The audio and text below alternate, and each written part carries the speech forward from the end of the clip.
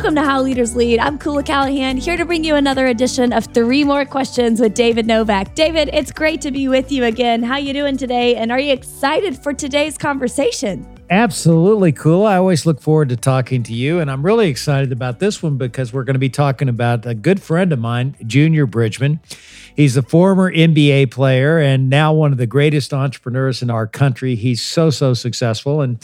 And just recently, he and I partnered along with Jimmy Kirchdorfer and Chester Musselman, and we bought Valhalla Golf Club in Louisville, Kentucky together. And, we wanted to buy it because we wanted to keep it local, and we wanted to create a unique golf experience that you can only find in Kentucky. And we are in the midst of doing that right now. And I can't wait for the 2024 PGA, where we're going to showcase everything that we've done to make the course and the clubhouse even better. So stay tuned, Kula. I know you're a big golf nut. I am a big golf fan, and I am so excited to see how you jazz that place up. It must be so fun to get to collaborate with all these different minds around how you can create a really incredible experience at that course. I know you've probably loved your time brainstorming with all those guys, especially Junior, who we'll talk about today, whose episode is so fantastic.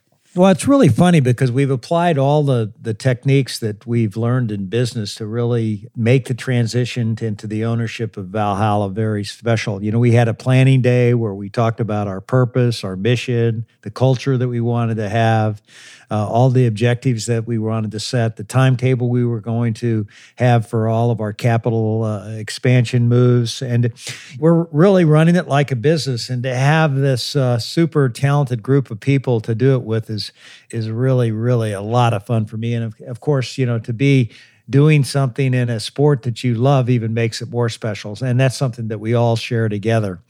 But I have to tell you, having Junior as a partner is really special because he's so good at what he does. He's such a great thinker. He understands the importance of culture, and he's so humble in spite of all of his accomplishments. So I just love spending time with Junior Bridgman. Well, I loved listening to y'all's conversation. You can kind of tell in the interview that he doesn't really like to be the guy in the spotlight. And I think, that humility he has comes through in the way he leads and is certainly one of the reasons why he's been so successful after his NBA career. And I'm excited to dive into our questions for you today. So let's get going with number 1. Fire away. All right, here we go. Question number 1. I love in the interview when Junior spells out what you have to do to be a great entrepreneur. He says that you have to have a sense that you can accomplish whatever it is you're after, and that you can't be afraid to potentially lose everything. David, as a leader, I'm curious, which is more important to focus on, the fear of losing everything or the commitment to accomplishing whatever it is you're after? Well, I think Junior has it right. I think it's a balance of both of them. First of all, you got to have the confidence that you're working on the right thing and that you can actually get it done. Nobody's going to follow you if you don't have a really good sense of where you're going to go and a deep down belief that you can get it done. At the same time, you have to have the humility to know that you might not be successful, that you got to really pay attention to what your customers are saying. Pivot when you need to pivot, adjust when you need to adjust, and then make sure you're continually refining your business model so that it can be successful. And, as a leader, you have to have humility. And that humility says to you that, hey, if I don't do these kinds of things, I could potentially lose everything. And I've always said that I really do believe that the greatest leaders have this uncanny combination of confidence, of being extremely confident that they can get things done, combined with the humility which says, hey, I don't know it all. I need you. And I really need to understand what's going on in this business and change, because let me tell you something, I know I'm not perfect and, I can make mistakes. And I think Junior has the perfect balance of that. He really does. Another way to think about that, I come from a marketing background, as you do too, and we teach brands how to position themselves as the guide to their customers. So in a story, you're not the main character, your customer is the main character, and you are the guide. And to position your brand as a guide, the thing that you have to do is establish authority and express empathy, which is kind of the same thing as confidence and humility. So I think pairing those two things together is certainly important for anyone in a leadership position, but can also kind of translate into how you position your brand as well. You have to have the authority to say, hey, our product is great and it can solve the problem that you're dealing with. And the empathy to say, hey, we understand that you have a problem and it's really frustrating and we're here to help. When you think about the fear and being afraid of potentially losing everything, that does really put a real motivation behind what you do. It says, hey, look, I've got to turn over every stone. I've got to do what I need to do to really make this happen. And, I think sometimes fear can be a motivator. I happen to be someone that's much more motivated by the pot of gold at the end of the rainbow. I too am motivated by that. But I mean, you're right. Fear does kind of light that fire under you and keep you focused on the path towards the pot of gold at the end of the rainbow. So I agree that it's a balancing act and you kind of have to have both. All right, question number 2.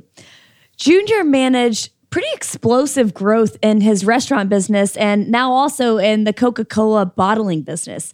And he says that this growth was never about trying to get to a certain size, but it was always about trying to present more opportunities for people to better their lives. He talks about looking at his company as a family. I love this mentality of his leadership style. David, what's your take on it? Well, I think Junior and I have talked many times about the importance of culture. We both believe deep down in our hearts that you have to create a work environment where everyone knows that they count. Everyone knows that they matter. And, we've realized that no one's going to care about you until you care about them. And that's just a fact in life and a fact in business. So thinking about your people and the opportunities that you can present to them that can improve their life, improve the lives of their family, I think that's really a powerful driver of culture and the work environment that will get the most out of people. I just absolutely love that mentality. It's right on. And it's why I think all the great companies that I've studied, all the great leaders that I've really dug deep into understanding how they get done what needs to get done, they have an inherent belief that everyone counts on their team, and they find their own way of letting them know that. What's interesting to me to think about is the fact that a lot of people value being recognized at work over their paycheck and their salary. And so what that should inform leaders of is that you can't just give someone a raise and assume that they know you care about them. You actually have to show them that you care about them. And you do that by recognizing them for the good work they do and taking an interest in who they are as a person and how they will develop. So I think, something that's really important for leaders really at any level to understand is that it takes time to do this. You can't just increase someone's salary and assume, oh, that person knows I care, right? You really have to get to know these people and create that almost familial environment if you really want to succeed. Cool. A competitive compensation is table stakes. I mean, if you're going to be a successful company, you got to pay people what they're worth and you got to pay them competitively. But the thing that differentiates your work environment is how you treat people. And that's what keeps people with you forever. People leave for 2 reasons. Number 1, they don't feel appreciated for what they do. And number 2, they don't get along with their boss. And I think both those things are part and parcel to each other.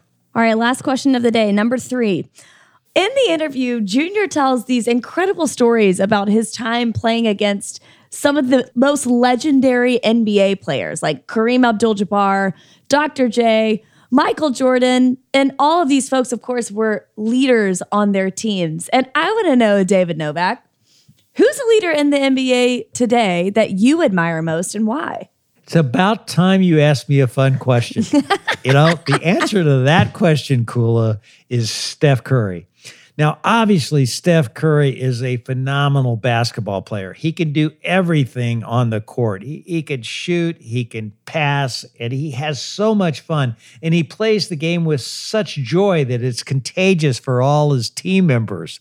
But the thing that I love most about Steph is he gets as much joy and as much satisfaction, at least it looks like anyway, when his teammates are successful. And that is so powerful. I mean, a teammate makes a great play on the out on the court. He gives them the look. There's exultation. He just is so joyful in terms of his response. And when he's on the bench, he gets up and gives some standing ovations and gets his towel and starts waving it and gets the crowd involved. But he's all in. And I think he's a leader that inspires people because A, he's fantastic at what he does, but B, he knows how to be a great, supportive, celebratory teammate. And that creates a contagious joy that's just phenomenal. I love watching Steph Curry play basketball. And it's probably because of that reason. I've never really thought why I like watching the Warriors so much, but it's because of that. Everybody is so excited when other people are moving the team forward. And it's just so fun to watch. And you don't have to be Steph Curry to have that same excitement and enthusiasm about celebrating other people's wins. And I think the more that we can do that with our teams and with the people in our lives, the better we feel, honestly, and the more fun we have at work and the more fun we have in life. Absolutely. And I think when you can create a fun work environment, a celebratory work environment, an environment where people are recognized not only by their coach for what they do, but their peers, you're on your way to success. And interestingly, I did do a podcast with Steve Kerr, the coach of the Golden State Warriors. And one of their most important statistics that they measure, and it's posted after every game, is the number of passes that the team makes. And you know what? It's something they all look forward to seeing because that passing that ball around, sharing it with their teammates is something that they value. And they want to see what that number is after every game. And I think that's just special. It's fantastic. And it really does work to motivate everybody. Even if you're not the person scoring the most points, you can still make a huge impact on the success of a team. And I love that thought from Steve Kerr and what we can all learn from it. All right, everybody. Thanks again for tuning in to another episode of How Leaders Lead. We're on a mission to make the world a better place by developing better leaders. And if you carve out a little time with us each and every week, we'll help you build the confidence you need to lead well. Well, thank you very much, Kula. It's been a lot of fun being with you today, and I can't wait for everyone to tune in Thursday for my conversation with Dr. John Noseworthy, the CEO Emeritus of Mayo Clinic.